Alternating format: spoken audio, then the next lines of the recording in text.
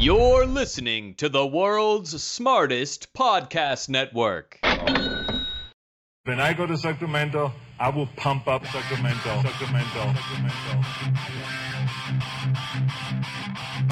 Some say the news is fake. Others say it's real. These two don't have the time to check. Instead, Turner Sparks and Michael Ira Kaplan turn to comics stationed around the globe to be their eyewitness reporters so that you can know what's really going on.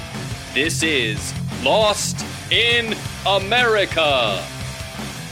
All right, everybody, welcome to Lost in America, episode 281. My name's Turner Sparks. And I'm Mikhail Kaplinski. Ooh la la. You can find me on the road all over California for the next 2 weeks doing comedy.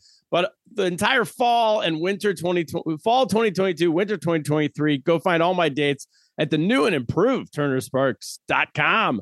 Also, my new album's coming out September 30th. Pre-order it now on iTunes or specifically do it on iTunes because that's the only one that counts. Don't say like, oh, I listened to it on Spotify. I don't care if you listen to it on Spotify. I'd rather them not listen than listen on Spotify. Exactly. I want to go up on the rankings. The only way to move me up in the rankings on the iTunes charts and I think the Billboard charts, which I made top 10 last time, you have to buy it on iTunes. You could also buy it on Amazon, but let's buy it on iTunes. Let's get everybody to iTunes, and that way we're You want to go platinum, double platinum, 10 times? How many platinums we going with this? Well, last time I went to number 2 in America on iTunes. So this time I want to, and top 10, I got to number 9 on Billboard, which is good because you can say top 10. Yeah. This time we want to go number 1 across the board. Number 1 on Billboard charts. That would be good. There you go. Let's beat NSYNC or whoever the new version of that You're is. Gonna beat Harry Styles this week. That's the new version of NSYNC. That's your favorite group. Anyway, that's my favorite group for Kaplan, Harry Styles. The Harry Styles group. You can find. Oh wait, but if you want to buy my album for me, I just sent yours off to Jan Kaplan. The CD, you get it. I'll sign it and send it to you. Go to turnersparks.com for all that. Find Kaplan at Kaplan America. On all social media platforms, or if you want to buy real estate in Long Island City, New York, Cap in NYC is the new Instagram. Yeah. handle. Oh no, in the entire 5 boroughs, all of New York City, Long Island City, True. Queens, Manhattan, Brooklyn. I'll even go to the Bronx for you. Staten Island for fans. Can you do Jersey? Or are you not licensed? I'm not licensed in New Jersey, but I can recommend somebody, and I get a little referral fee. So help me out. I get a little taste, a little cut. Wait, you can recommend nationwide, right? Yeah, if you need, not just nationwide, we have branches, Keller Williams, all around the world. So maybe our guest even today is coming in from Berlin. Can you help him get a place to live in Berlin? I believe I can. I can find. I'll do some research if he needs a place. Look at that. I'll find him. I'll interview agents for him. I'll make sure they're, they can. Well, Wiedersehen. I'll say auf Wiedersehen. I'll make sure they're up to par, up to my high standards. And the 2 words I know in German are Wiedersehen and Tannenbaum. Ich bin kaputt. I know that too. Kaput. Oh yeah. Kaput. Yeah. Speaking of, all right, Kaplan on the podcast today, Mikhail. Well, I call him Mike. Mike Gorbachev died a couple weeks ago. I thought you were going to say, yeah, okay. He did. He died, and he died at, I believe, 91 years old. He died on August 30th. Good age. We're going to go. 91's a pretty good age. We have our Oleg Denisov coming back to the show. He'll be back with us in just a second. Talk about the legacy of Mikhail Gorbachev in Russia. Well, how Russians see him. We kind of, for all of our younger listeners, how the West sees him. I think that a lot of people might not know who listen to this show. They might go, who's Mike Gorbachev? We have a very young audience. You hear that, advertisers? They don't know. Mike Gorbachev. They're like, who was he? Played power forward for the Denver Nuggets. Who is he? 2nd round pick stashed by the Utah Jazz. Yeah, nobody knows. But I'm super interested to see how the Russians view Mikhail Gorbachev. But Kaplan, before all that, Patreon.com/Lost in America for $5 a month. You get Kaplan and I doing our Full Throttle comedy podcast live from the bunker. 30-minute episodes. Listen on your way to work. Listen on your way home from work. You'll love it. Everybody loves it. Patreon.com/Lost in America. And do it just to support the show, just so we know you're listening to this show. How about that? Yeah, do it for us. Don't do it for yourselves. But it is a gift because you're going to have to go back to work now. Everyone's going back to work. After Labor Day, it's over. The COVID economy's over. You got to get back to the office. You're going to be miserable all day. Have 30 minutes of laughs on the way in, the way out. The fun of the last 2 years is over. The party train's over, but the you will party of sorry, get out of your pajamas. Pandemic. You got to put your pants back on. Got to get them dry cleaned. But so start with patreon.com/Lost in America and listen to us now, Kaplan. What is let's talk about Mikhail Gorbachev. Let's just say, what do you know of him? Not his legacy. What do you know of him historically as a person? Well, I mean, I'm not a millennial. I'm a Gen Zer, so I know him well. But or Gen Xer, I'm a Gen Xer. But anyway, I know Gorbachev. You're not Gen Z. I mean, you're like 18. Well, you are a Harry Styles group fan. It's Harry's house over here. Yeah. So no, I mean, Gorbachev was. What do you mean? What do I know about him? He was in charge when the Cold War ended. He was the guy Reagan said, "Tear down this wall, Mr. Gorbachev." And in no uncertain terms, he listened. The wall came down. I mean, maybe not because of Gorbachev, but he's a good listener. He's a good listener. He saw where the world was going. He had the great mark on his head, which I always wanted to. If I ever shaved my head, with the basics, Kaplan. Yeah, because I think you're overestimating our audience. Yeah, our audience are a bunch of dummies. He was the president of the USSR. Right, USSR. In the mid '80s, he became the premier of the USSR. Yes, was he? I don't even actually know if he was for Russia or the entire thing. No, the Soviet Union. We're off to a great start. The entire union. The USSR back in the USSR before Putin, there was a whole federation of countries. Yes, back when Nikolai Volkov was in the WWF. That whole the whole crew. That's where you get your boy. Where's a great episode? So he was it, but he also to us in the West, I think he was like some kind of I know of him as my parents spoke glowingly of him. He was such a good man. But then you start reading about him. And frankly, if you're someone who liked the USSR, you probably weren't the biggest fan. Well, my understanding of him was always that he was sort of like a centrist. He wanted to keep it. He wanted to keep the band together. He wanted to like change a few things. He was aware that the Soviet Union was going broke, that we were spending all this money on military defense, and they were trying to keep up with us forever, and it wasn't going to work out so well.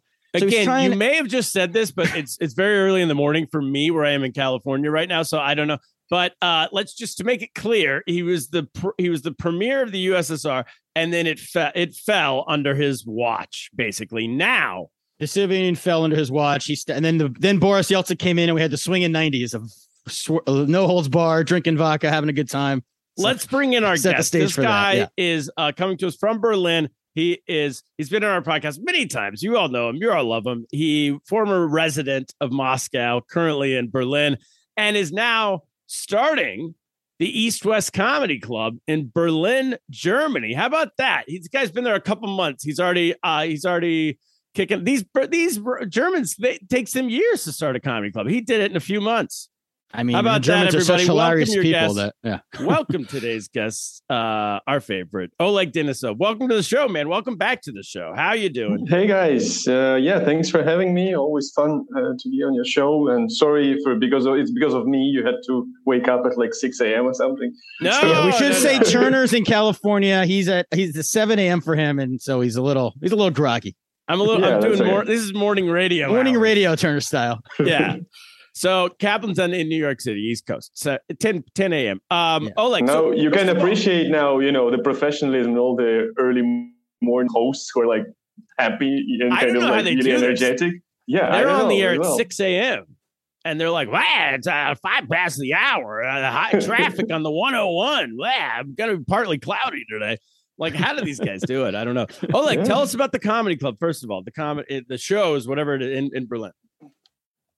Well, it's not so much a club yet. It's hopefully it will become a club at some point. Just starting a couple of nights at kind of two really lovely venues, which are kind of already professional venues. And I'm just trying to bring something kind of new, something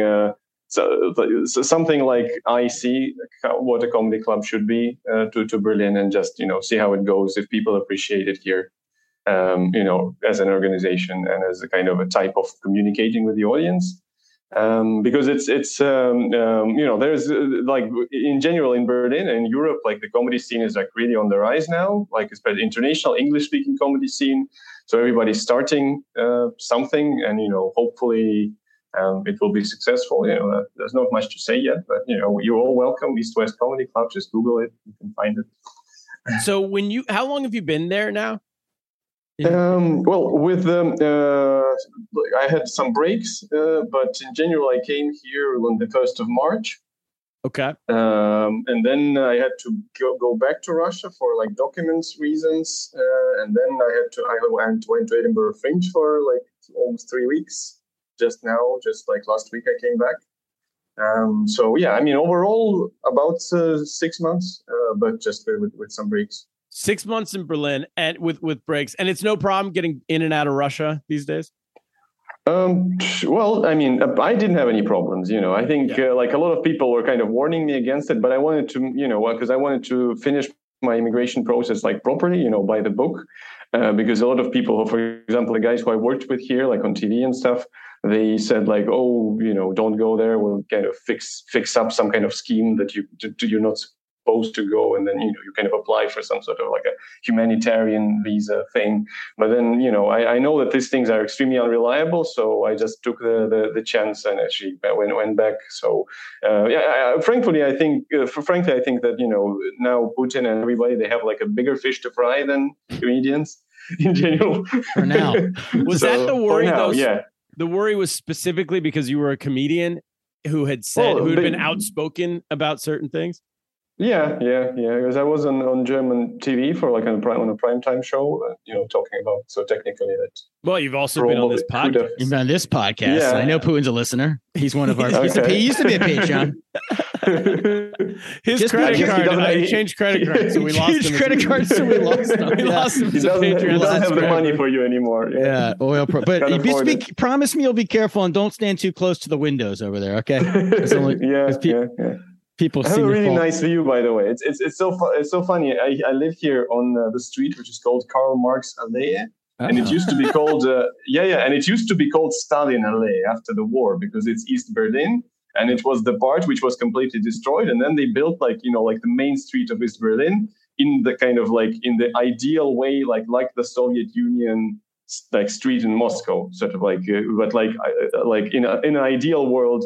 That's what Soviet Union should look like. And I'm living in one of the houses, which are kind of like model Soviet houses. So it's like little Moscow. Yeah. But like one street of like the Moscow, which kind of never happened, which is kind of like the ideal model of Moscow. Something so like this. Marxist backpackers all believe this was what the Soviet Union looked like. Kind of, yeah. Isn't every backpacker a Marxist backpacker? All right. It's redundant. Sorry.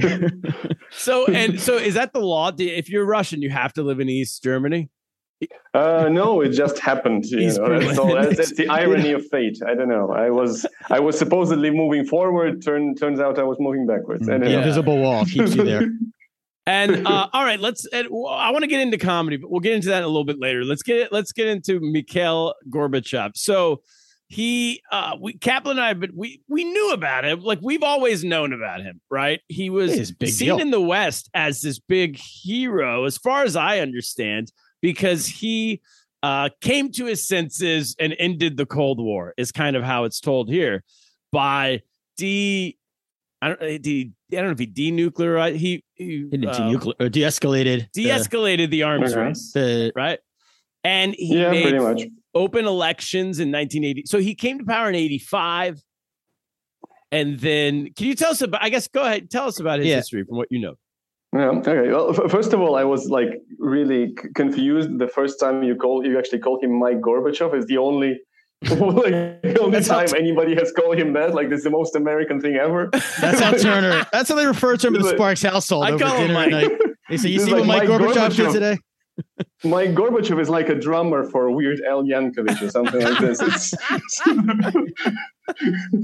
like extremely funny name. Very familiar here. Yeah.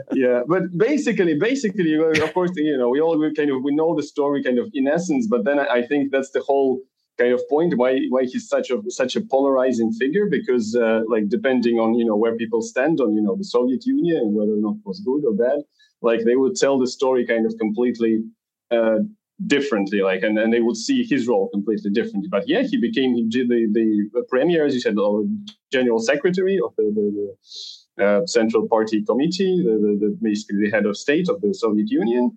And then basically what he did is like he introduced some reforms. And, in retrospect, a lot of people see that those reforms were kind of inevitable. And many of those things were inevitable. For example, as you said, like Cold War, which was basically the Soviet Union was losing it, and there was the time for reforms was lost because when the prices of like oil and everything they went down. And so, like, it was like the country was facing severe economic crisis. A lot of money was going to a war, Afghanistan war, which was kind of like just draining the budget a lot and like didn't bring any results.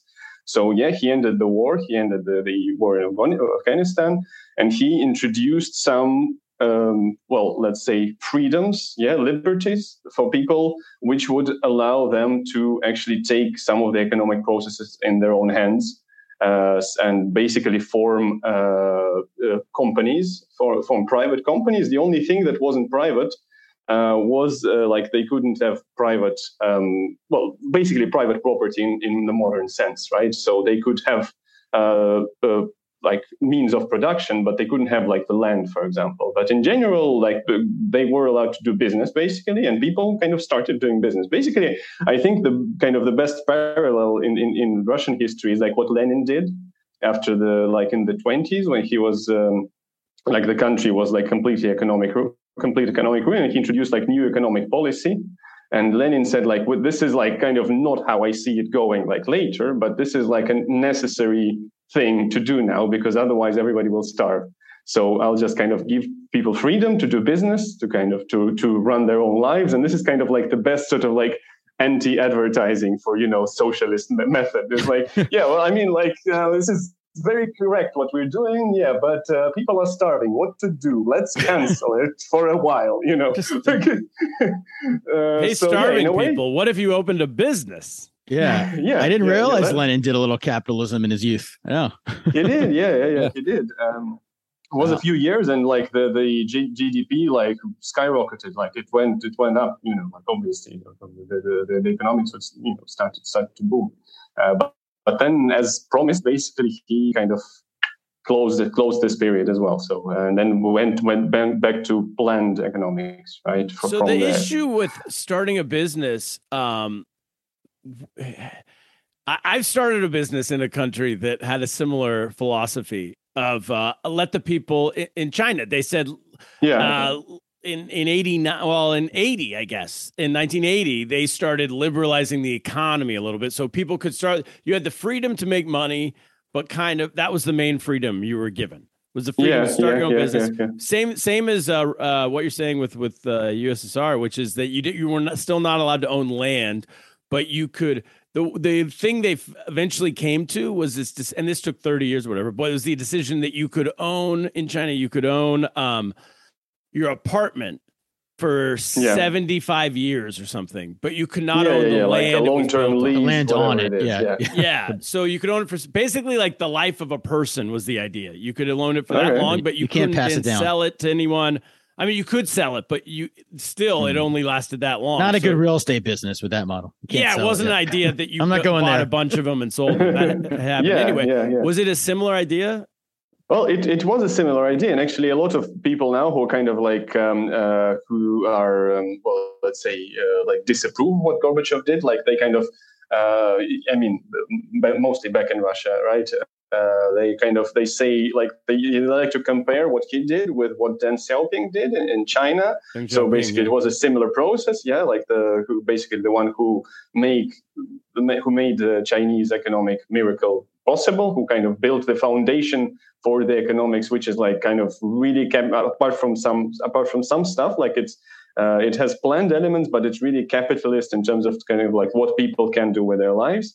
And this is like, so they compare, and he actually, the Deng Xiaoping, he made the country stronger rather than, and Soviet Union collapsed. So kind of they say like that this is kind of a more like a better way of doing it. But it's also, I think, important to remember like one thing about the Soviet Union, the difference between like Chinese government and the Soviet government, because the Chinese elite and Deng Xiaoping himself, he studied, I think it's Switzerland or something like this, and he lived in the West. He lived and kind of he communicated with like people like economists and politicians in the West. So basically, he had the idea of how economic how the economic structure should work, how capitalism should work. And also China in general was kind of like, apart from like the Mao years, China was always kind of open to taking or even stealing some technical advances from the from the other places when they actually do stuff better. So it was never a problem for them. So China, I mean, technological isolation was never their goal. And so basically they introduced it kind of with a lot more knowledge involved. And literally, and Gorbachev, as well as everybody who was around him, all of these people, they had no clue what they were doing in terms of like building like elements of capitalism. So that's why the reforms were only partly kind of worked only to some extent, but not really. That was the main problem. I was surprised to find out during my research that he only came into power in 1985 because he acted quickly. By 1989, he was having open, free elections, right? And he had taken the controls off of the media, so it was also free. His idea was to have free elections and free media. So the newspapers, the magazines, to an extent, of course. Yeah, I mean, but in comparison to what was before, his goal was, of course, like his goal, and he expressly said this like later and during the time, that his goal was to keep the Soviet Union as it was, but like liberalize it, to make economics stronger, and just basically to keep the country rather than to make it disintegrate. And then he, by his own admission, he kind of failed in this. And, I think it's kind of difficult to kind of analyze what he said afterwards, because he was kind of he still considered himself like part of the line of the Russian leaders. And for example, even when it was clear that he didn't agree with something, for example, what Putin did, like with the war, for example, he would never kind of openly say like, oh, I'm against Putin with this, I'm against like this guy with this, because he saw himself as part of the tradition, of Russian heads of state. So he kind of didn't see like, he saw it as unethical to speak about it, to directly oppose some other head of state, But he tried to make the country strong. He tried to keep it together. But then when he was kind of forced to sign the agreement, which basically meant the dissolution of the USSR and creation of the Union of, what's it called? CIS. Like the Community of International States or something like that, or independent states. I think Community of Independent States. And then there was like a coup. If you remember, Yeltsin and a few others basically organized. No, not Yeltsin. It was against Yeltsin. It was the old Soviet, autocrats, basically the ministries of the Soviet government, who actually kind of tried to seize the power in Moscow. So basically, Gorbachev was in Crimea or something like this, somewhere in the south, and they he was on vacation in Crimea. Yeah. Great place. In 1991, I believe. So and Yeltsin was in Moscow, and so they tried to seize power in Moscow, and then after this didn't work, obviously Yeltsin was very, very popular after this didn't work, because he strongly opposed this, and he said, we don't want this. We don't want this kind of old Soviet style. And so it was kind of what propelled Yeltsin. One of the biggest thing is propelled Yeltsin to power. Because Yeltsin wanted to make stronger reforms, right, than even Gorbachev was proposing. Yeah. So Yeltsin came along after Gorbachev and wanted even closer ties to the West and all that kind of stuff. He wanted to go drinking in DC and he became Gorbachev was the first and the last president of USSR.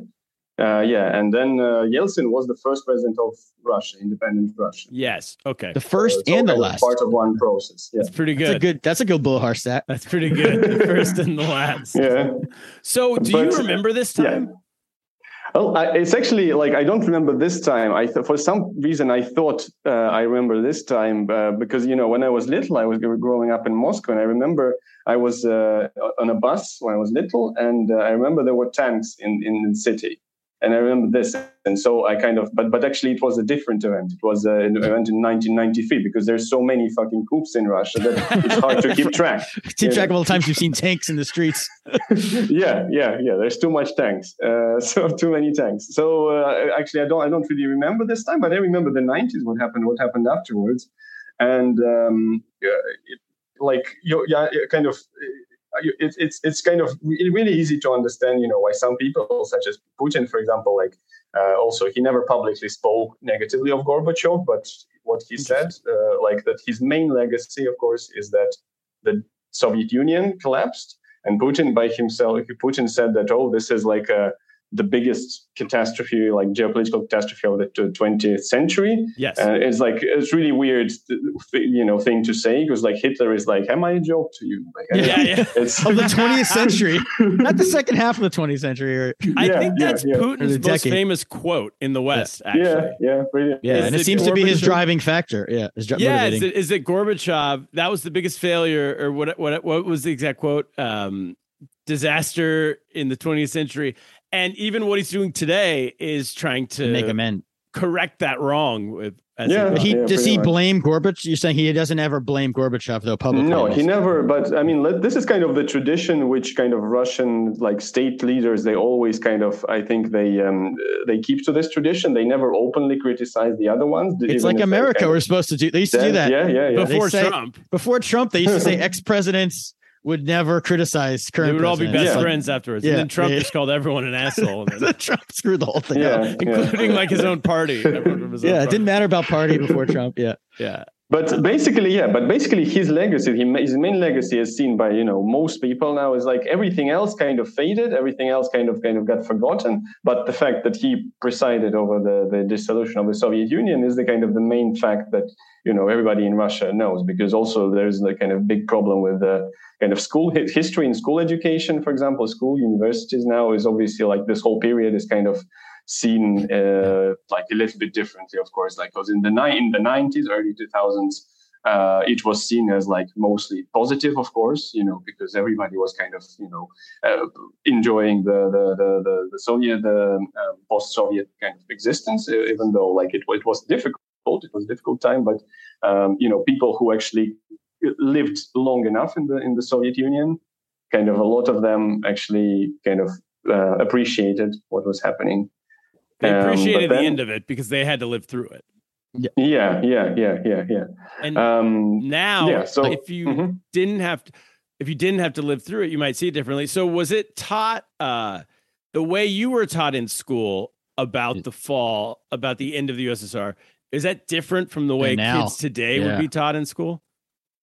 Well, yeah, it would be because of the different, not because of the different events, let's say, but because of the different kind of set of values, which kind of the education now is trying to, the emphasis on different things. Yeah, for example, now the emphasis should be there should be a strong state and a strong leader, and Gorbachev, because he did this.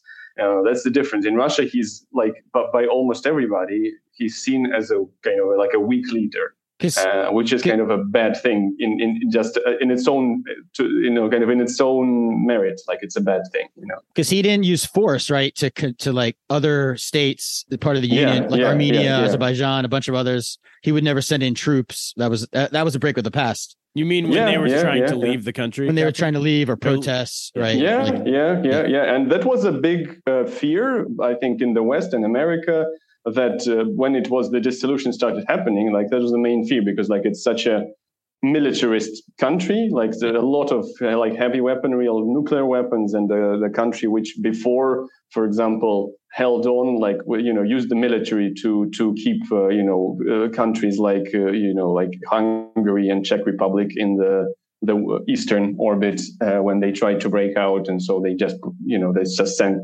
tanks there, it's by the way, if we speak about this situation which is happening now, just it's kind of the scale of events. I recently kind of found out this fact that what is the quantity of the army that Putin is using, was started using at the beginning of the war in Ukraine. It was about 200,000. And when Soviet Union was sending tanks to Prague, I think in the 60s, it was literally they sent 500,000 troops just to Prague to crush a protest to Prague, and they didn't even they didn't even expect to have an actual conflict. That wasn't even a war. That was just sending a message. Just to send a message, just to show that they're serious. A completely different scale of military involvement. Right. The level of power. And so it was a huge fear in the West, of course, that it would happen, that he would try to force it. But basically, it was according to the constitution of the USSR that nations have the right for self they didn't say independence, but to decide for themselves. Determination, self-governance. And that's why I think why Gorbachev is so revered right here, because it wasn't, we all expected it. I mean, not we all, but people back then expected to be bloody if the Soviet Union was going to fall, and it really wasn't. So, well, I was reading that even to Margaret Thatcher and Reagan, who I guess were in office at the time, and Bush Jr. Bush original Senior. Bush. Senior. Bush Senior, not W. Is that they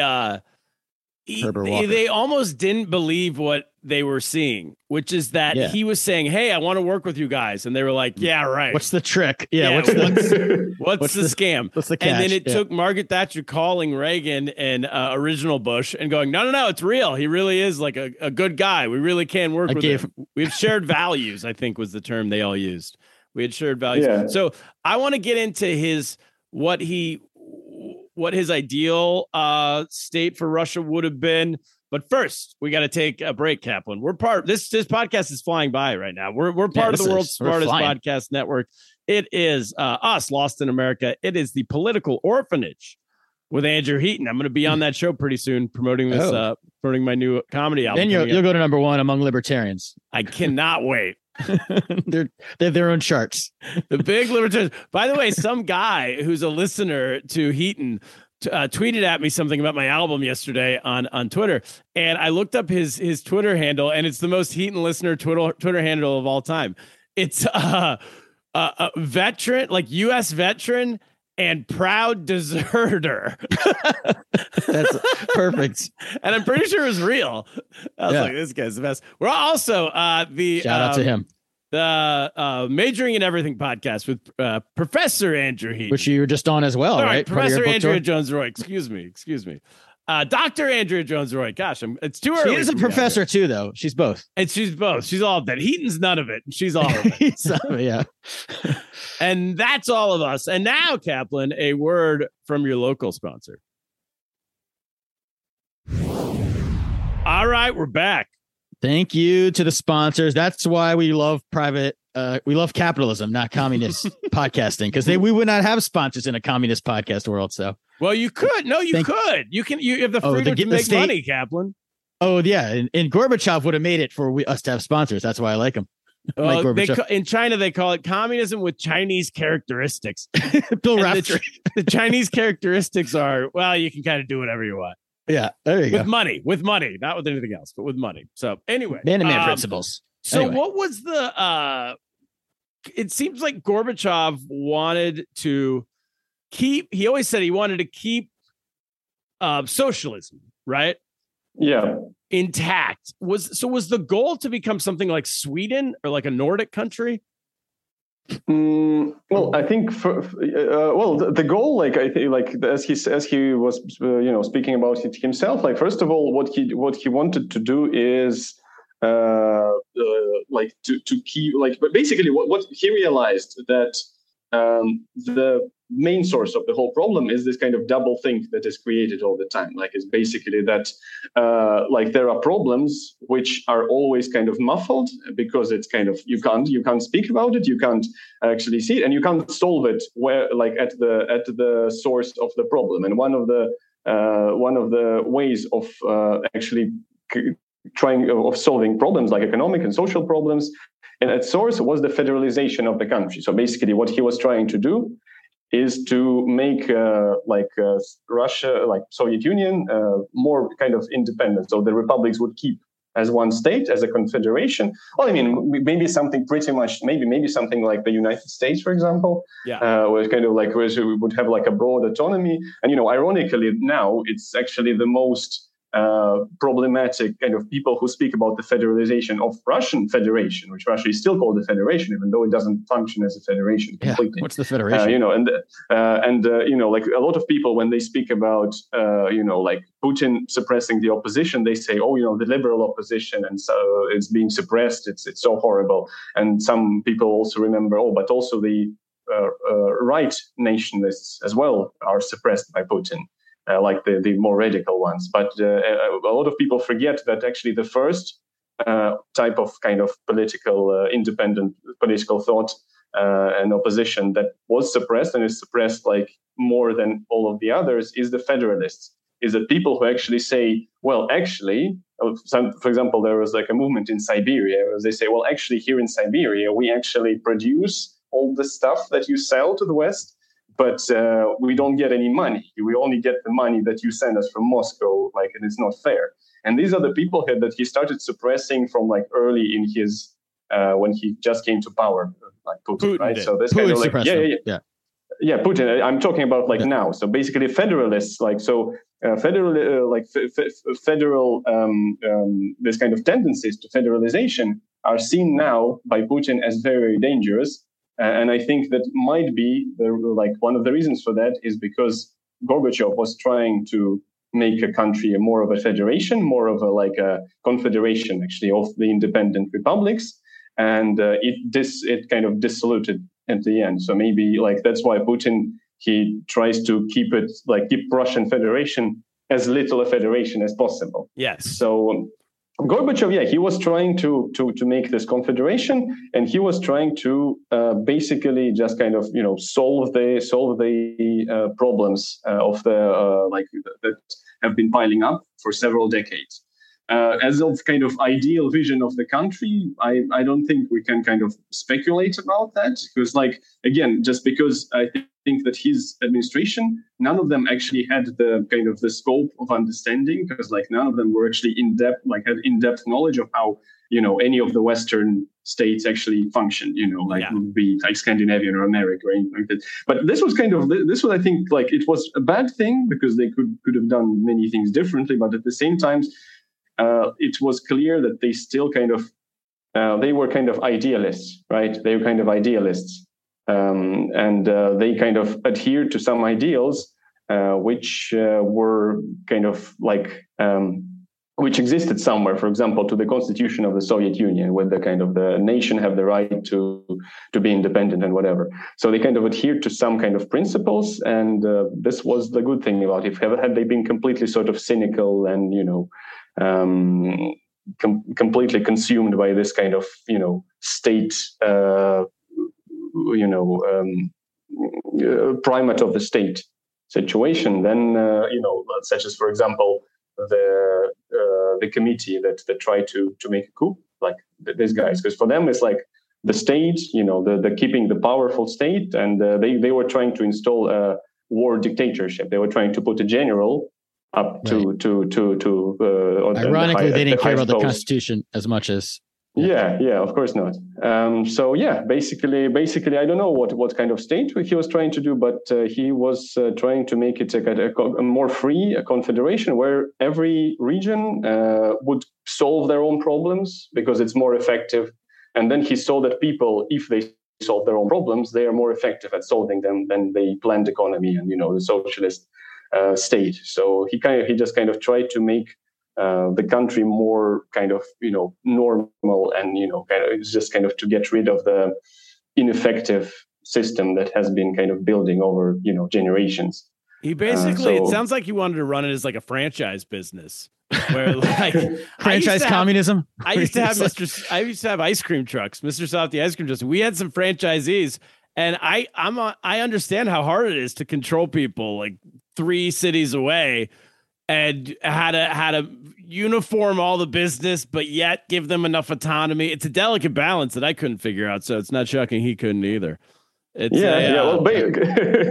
basically, it's a big problem because, for example, Putin couldn't run a franchise of ice cream truck, because what he would do, he would have like an ice cream office, and then we have different trucks in sort of all the regions, and then he would say like every truck should send me, I don't know, $500 a month. Yes. And then he would get it, and they would send them less money that they need to actually buy new kind of products to make ice cream. And then he's like, why aren't you sending me 500? And he would poison half of his drivers.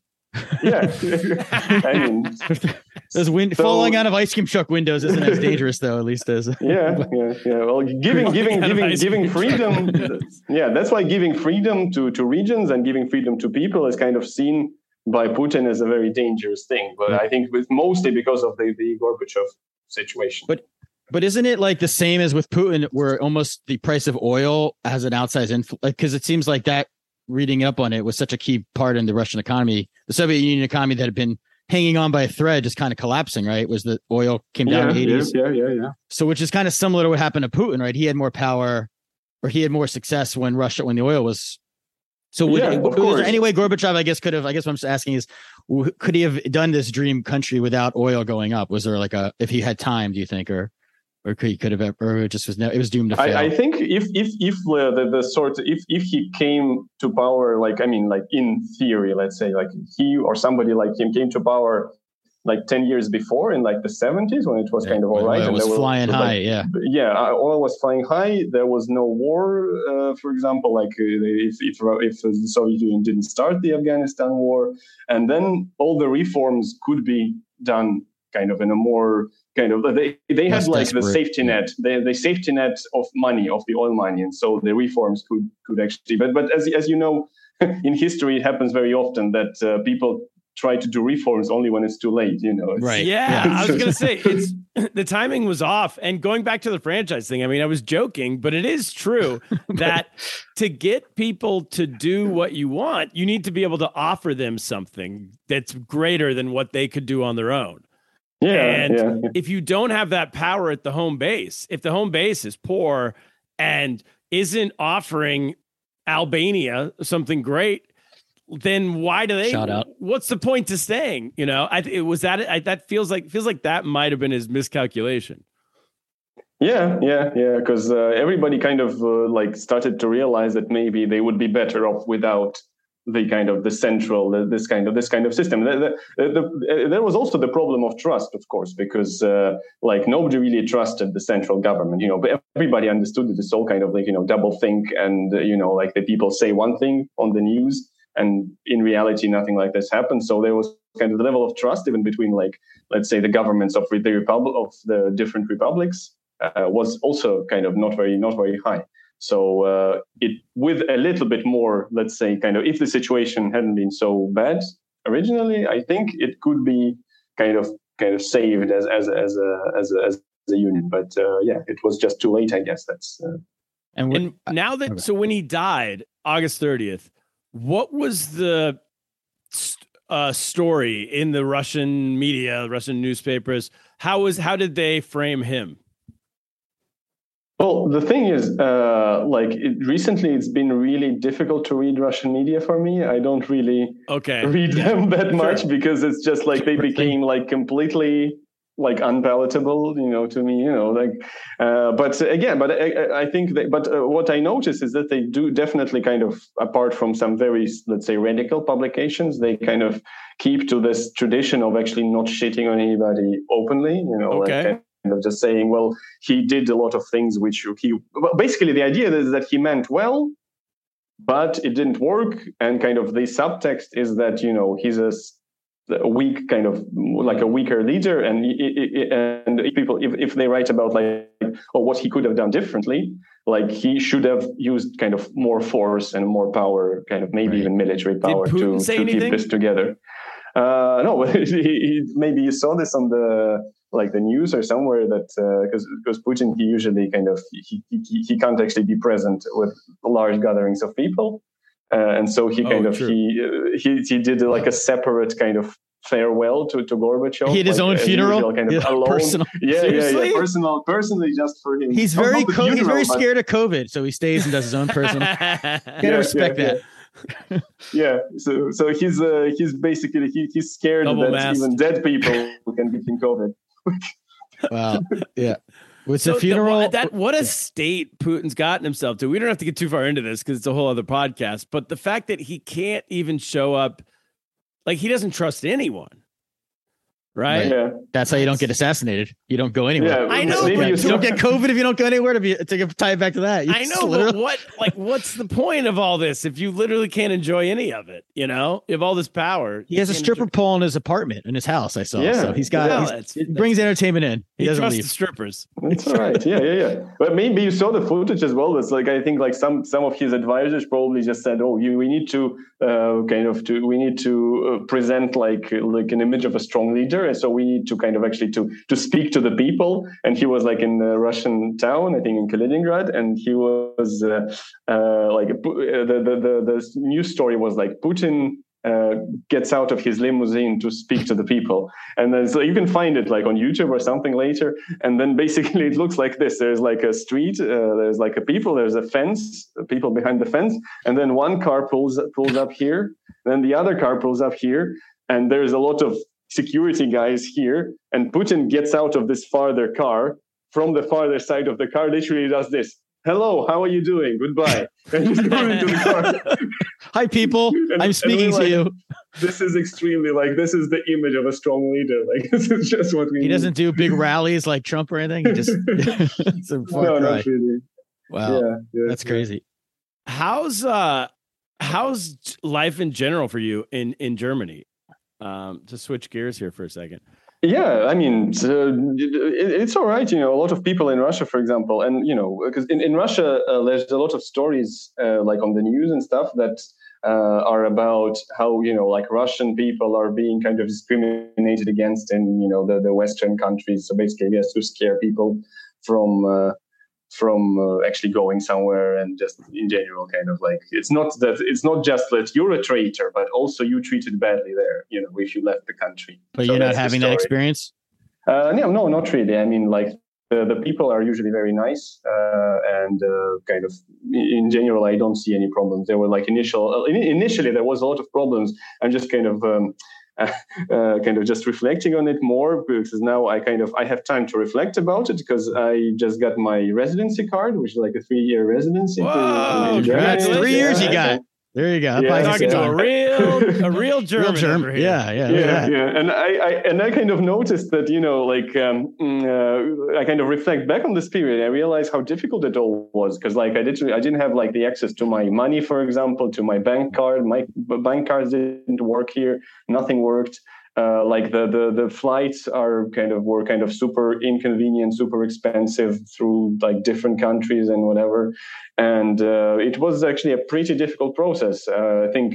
But it's kind of Russia. I think from Russia coming to Germany is also not a very popular destination, because like the two most popular destinations to go from Russia is like Turkey and Israel, which makes complete sense for people trying to get away from dictatorship and war. It's very You got a lot of Russian strange. Jews. They're leaving. Yeah. Soviet Jewry. Yeah. Still coming. And I noticed that, like I can actually compare myself, and other people who made it, for example, to Europe this way, compare like these people to actual like immigrants of like a proper immigrants, like 100 years ago sort of immigrants, Yeah. who like kind of, would put like everything they had like in suitcases and kind of go to, in a long journey somewhere, and kind of, which is You're like Ellis Island. difficult. They should change your name. difficult You to should be understand. Yeah. Oleg They should Dennis. cut it. They should make it Germanized. Yeah. Dennis.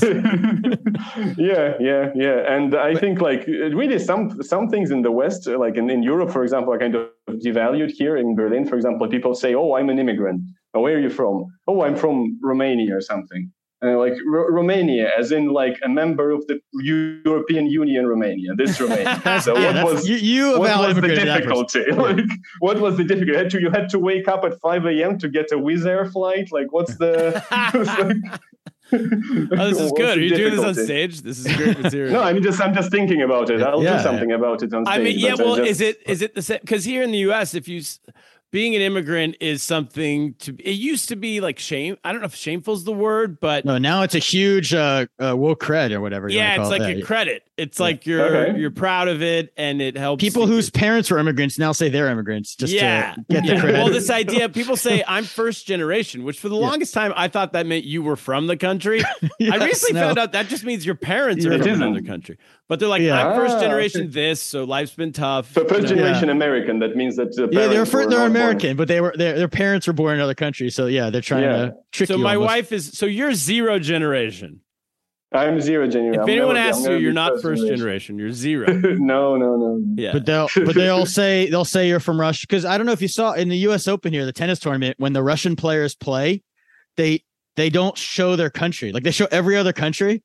They just won't show the name. Yeah. So at first I was confused. I was like, is that a man without a country? Like a person or true international? Then I'm like, oh wait, that's a like Russian. a Tom Hanks from the terminal. Yes, exactly. Like a real globalist. I don't believe in countries. I don't want a country listed. Like Tom Hanks from the terminal. Yeah. So then I realized that, and the Russians are doing great this year. So there's a bunch of Russians far in the tournament. You see all the blank names. It's pretty easy to figure out, but you don't feel the need to do that. And they're not saying on the night club. They just say. They don't say where you're from, or they just. Well, no. I mean, they say it, and like the thing about kind of doing comedy, for example, from the perspective of a Russian, it's kind of. I mean, the way that I figured out is that you just address this whole thing like in the first 2 minutes of your performance, and just kind of explain. Just have this opening bit, like a couple of like jokes about it, and kind of like the explanation. And mostly it works really well. It happened only once. There was some problem was in Edinburgh. It was like almost 5 months I've been doing comedy. I mean, here in the West, and there was only once that some person actually. Kind of was displeased with the fact that the Russian was even performing. Wow. So it's not because of what I said, because my set is like very sort of it's sort of PC, so there's nothing nothing to suspect. You're not like a pro Putin guy. Like you're actually going up there doing the missiles. If you put the missiles in Mexico, no, you could come you could come to Brooklyn. And I could get you on some shows where initially they would love you because you're Russian. But then when you started talking, they might kick you out because they would say, I'm first generation and you're, Well, yeah. So basically, if you have kids in Germany, your kids will, in 30 years from now, will be saying life was hard for me because I'm first generation, that's. Yeah. But I think in Germany and in general in Europe, it's like actually the word immigrant means something different than in America. It's like in America is like the kind of the land of immigrants, let's say this, and kind of Europe. Right. In Europe is like just constant kind of people passing from one country to the other and to the end. It's the melting pot rather than the. I mean, Germany's never always quite been a melting pot, but nowadays. Yeah. I mean, now of course. Yeah. Now they're trying to make up for this bullshit. Yeah. Now it's a whole passing through. And but in general, Germans are. I really find some interesting kind of things here. Like just even when I just try to do small talk, it's just kind of. And I asked this guy who I worked with on TV, and I was like, so how do you say in German? Like it's nice to meet you, because we always say nice to meet you and nice to meet you. How do you say that in German? And he thought about it for a moment, and he said, well, you don't. This is not part of the German lexicon. Never nice. We don't have that word. It's never nice to meet people. That's say hello. Yeah. We don't have the words. That's crazy. One of George Bush's famous quotes when he was talking about how Americans are like so like their ingenuity with business. And he made a board. He's like, I went to Germany. He goes, I went to France. Did you know France doesn't even have a word for entrepreneur? It's like a super famous Bush quote. I feel like this is the same. Like the Germans don't even have a word for nice to meet you. Yeah. They don't have this expression. They don't say it. Yeah. I mean, it would be a good game show. Like, who's less interested in small talk, a Russian or a German? It seems like Russians are interested in small talk. I guess so. Yeah. Yeah. What I was going to ask you, what's the Russians that you speak to? What do they think of the whole Brittany Griner situation? The American basketball player who's. Can I predict his answer? Yeah. My answer is he's going to say, "Who is that?" Is that your answer? No, I mean, I know it is, but the official position is it's obvious, yeah. In general, I think Russian people who are actually interested in the political situation, they see it as much of a minor accident that it actually is. So I don't think it's a big story. It's not a big story in Russia. It's just kind of happened.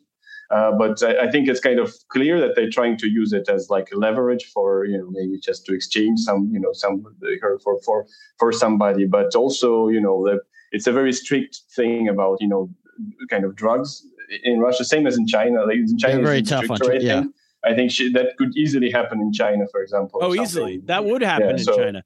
That would happen. So Turner never brought his hash oil to China. I have a different perspective on all this than a lot of Americans do. I think because I lived in China, I've been to Thailand, I've been to all these places where you just know you don't bring anything with you, no matter what. Yeah. You follow the rules because exactly for this reason, especially if you're high profile, even more likely. This idea where like this wouldn't happen in my country, but you're not in your country. That's like, to me, it's the most American attitude that your laws don't travel with you. Yeah. It's like respect for cultures here is a value, a liberal value. But then apparently when you're traveling, not obviously it's ridiculous, the sentence and everything. Yes, the other way, but and obviously she's a pawn, and I would hate to be a pawn. I mean, I would never get. If I got captured, they wouldn't be getting no arms dealer back from me. There's no headlines. What would Biden give up to get me back? I don't know, a stick of gum. So but they just don't bring hash oil with you. Yeah, what? I know what would happen. They would make a deal with you. So you become instead of serving 8 years in prison, you would serve for 8 years as an American expert on Russian television. Everybody would kick the shit out of you. Just say you're wrong. And you're like, oh, and I have to take it. I can't. Oh, you'd be a useful idiot. I could do that. I could be a stooge. I was just watching this thing on Vice TV here where he was interviewing RT. He was interviewing the main anchor. Oh, Russia Today, right? Russia Today, yeah. And she sat down for this interview in English with him, and they got one question in, and then he didn't refer to them as freedom fighters in the Donbass region. He referred to separatists. He's the wrong word. And she just goes, I can't believe you would even use that word, and took off her mic and just walked out. She's like, of course that you would be doing. So that's what I would do. It'd be so much easier than doing a whole interview with this guy. It'd be great to just storm out. Be like, so it's less work that way. Yeah, I'd be a great stooge. So maybe I should get some hash oil. It would be great if you just show up. You're literally the Russian government spokesperson for the West. So the Today Show in Katie Couric's interviewing you about Russia's stance on things. Yeah, and I'll talk about my Russian family. What about I had another Gorbachev question. Yeah, let's get back to him. What made him different is he came out of office and he wasn't exceedingly wealthy, at least from what I read. Right, he doesn't have 13,000 yachts and houses all over the place. So he did a commercial for Pizza Hut. As a way to make money. In America? Whereas I don't think I don't know if Stalin would have been doing Pizza Hut commercials. How was that seen? Cruise ship, he would do a Georgian food commercials. Yeah. How was that seen? To us, I think I remember that commercial, somehow seeing it somewhere, and we thought it was great. It humanized him, as they say. He was a big fan of his. Course, and the Pizza Hut, Pizza Hut, everyone here loves Pizza Hut. How is it seen in Russia? Yeah, I mean, conservative Russians, it was kind of to people who kind of mourned the Soviet Union. It was kind of adding insult to injury, basically. There's not just he distorted the Soviet Union. Now he also kind of sold out to the capitalists and kind of is doing commercials for them. Yeah, he could have been held out for Papa John's. No, it's often used as kind of against him. Oh, look at this kind of look at this guy. He's making money. Oh yeah, sold out to corporations. It's like when a band goes big, Turner. But isn't it better than him taking money while in office and then not needing to do the Pizza Hut commercial? Well, I think as paradoxical as it might sound, they would have more respect for him.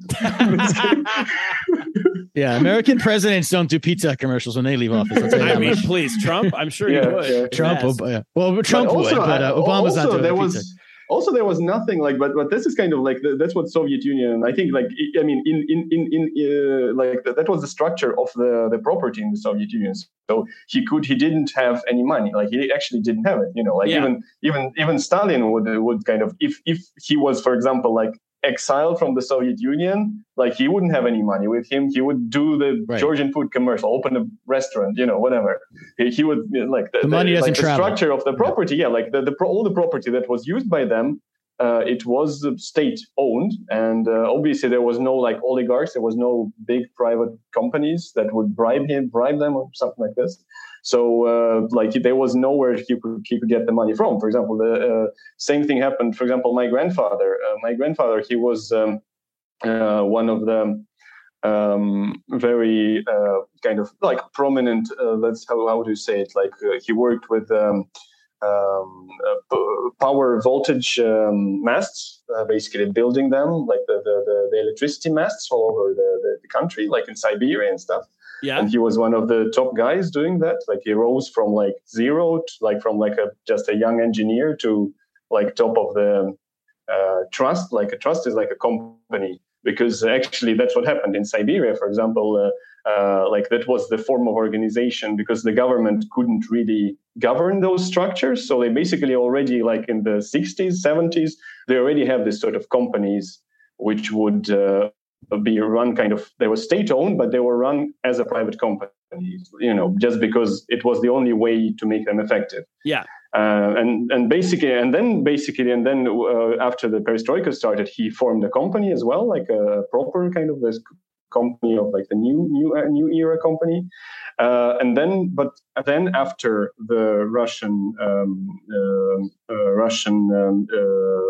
Soviet Union collapsed completely, and the currency collapsed as well.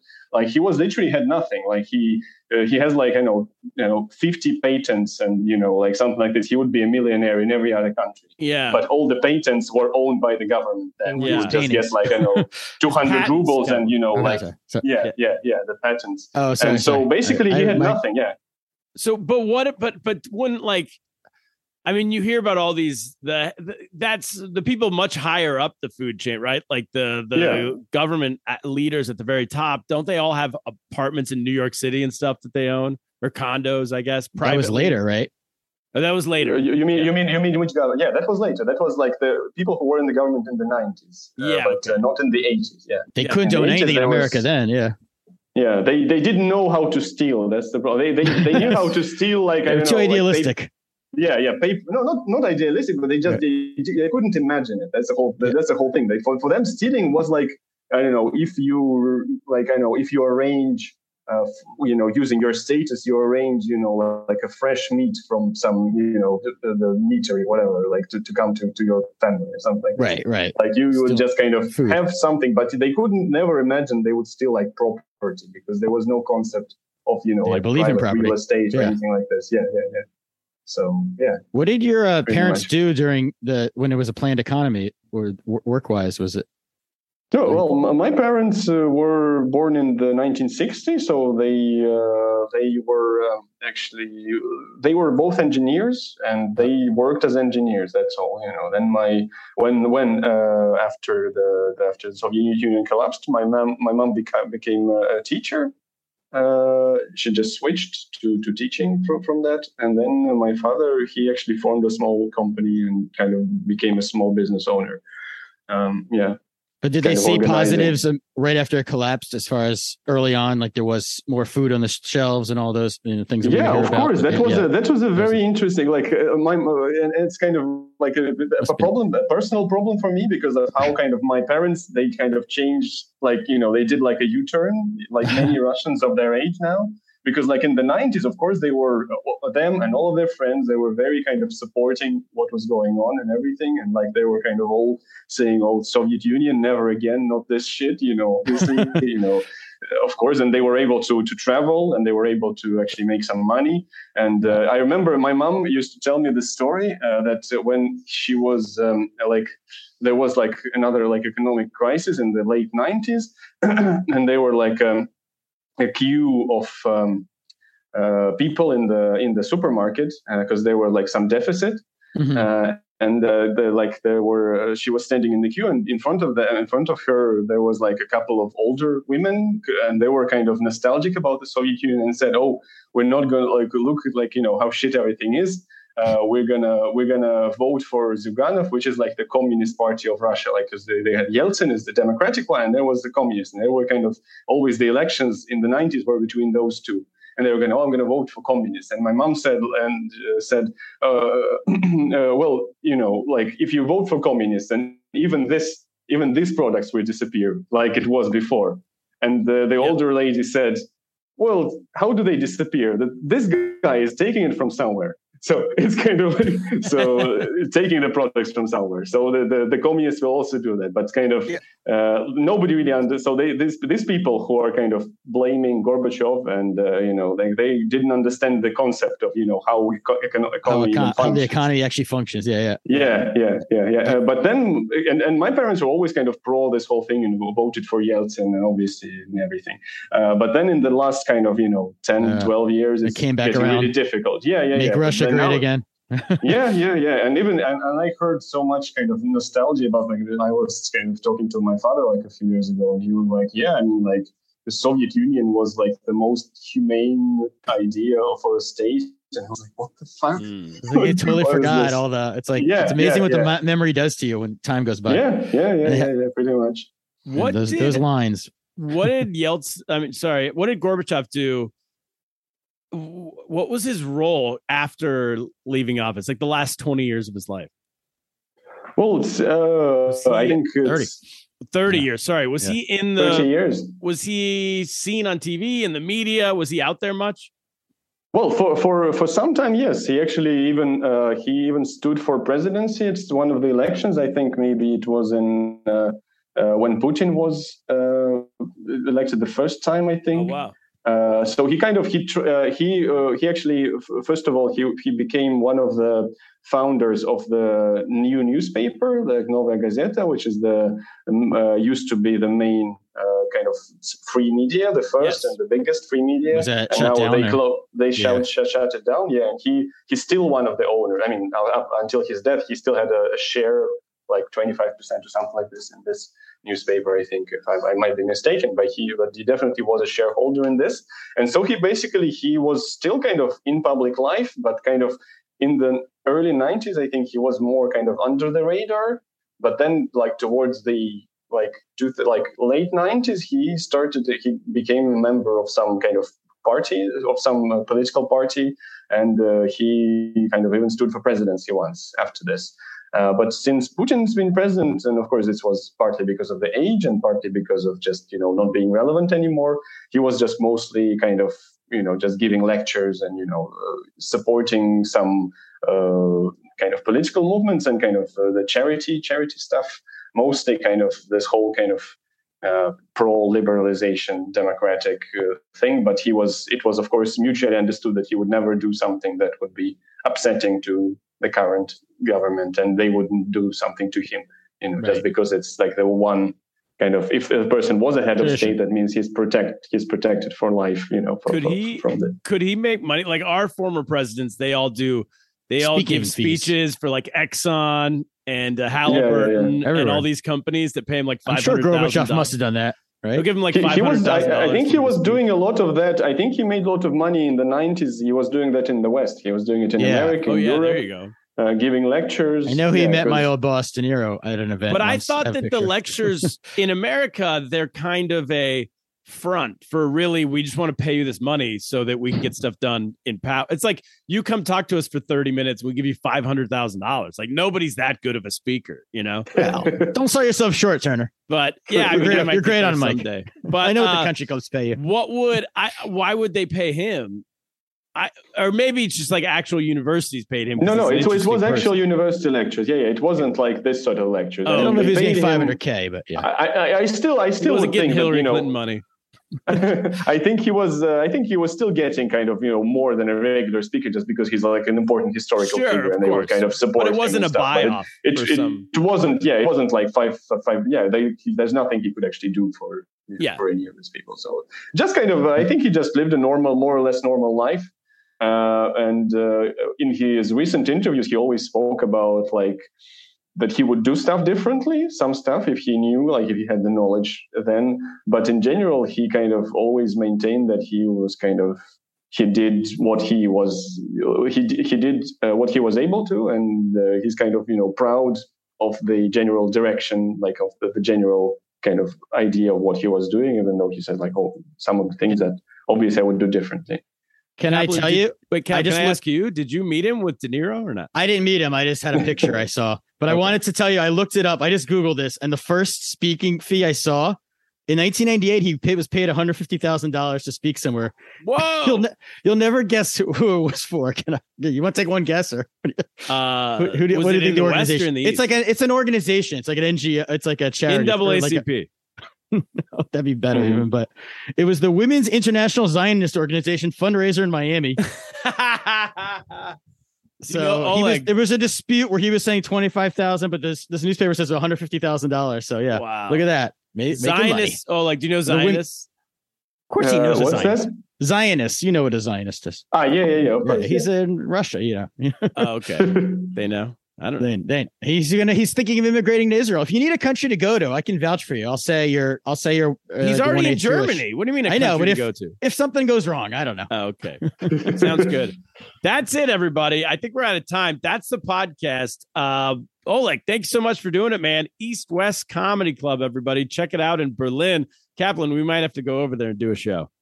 I think that sounds like an excellent idea. Now that East versus West. Now that we're allowed to travel again, we'll put the wall back up and we'll knock it down and we'll have. Oh, that'd be a good idea. good. We'll do it for like a YouTube video. For a YouTube video, there you go. There's don't steal that. Rebuild the wall and then knock it down. That's it. Yeah. Oleg, thanks so much, man. Thanks, guys. Thank you. Always great to be here. If there's going to be any more terrible events coming from Russia, which there will be. I have a feeling. On me I'm not a betting man. I don't have a time machine, but I have a feeling there might be. Hate to tell you. Time machine. So that's it. Kaplan, that's the podcast. What should we do? On that note, the Germans don't have a word for this, but get lost. Oh, get lost and download my album on iTunes. The link is in the comments. All right, get lost.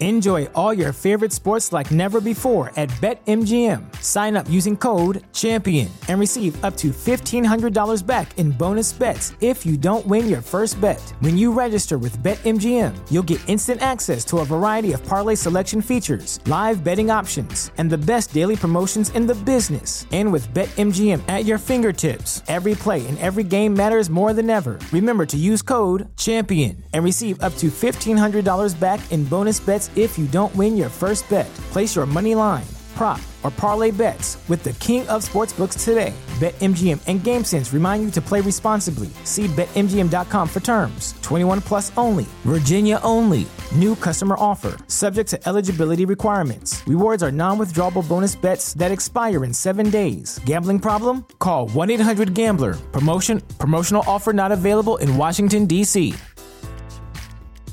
If you're a woman over 40 dealing with hot flashes, insomnia, brain fog, moodiness, or weight gain, you don't have to accept it as just another part of aging. The experts at MIDI Health know all these symptoms can be connected to the hormonal changes of menopause. And MIDI can help with safe, effective, FDA-approved solutions covered by insurance. 91% of MIDI patients get relief from symptoms within just 2 months. Book your virtual visit today at joinmidi.com.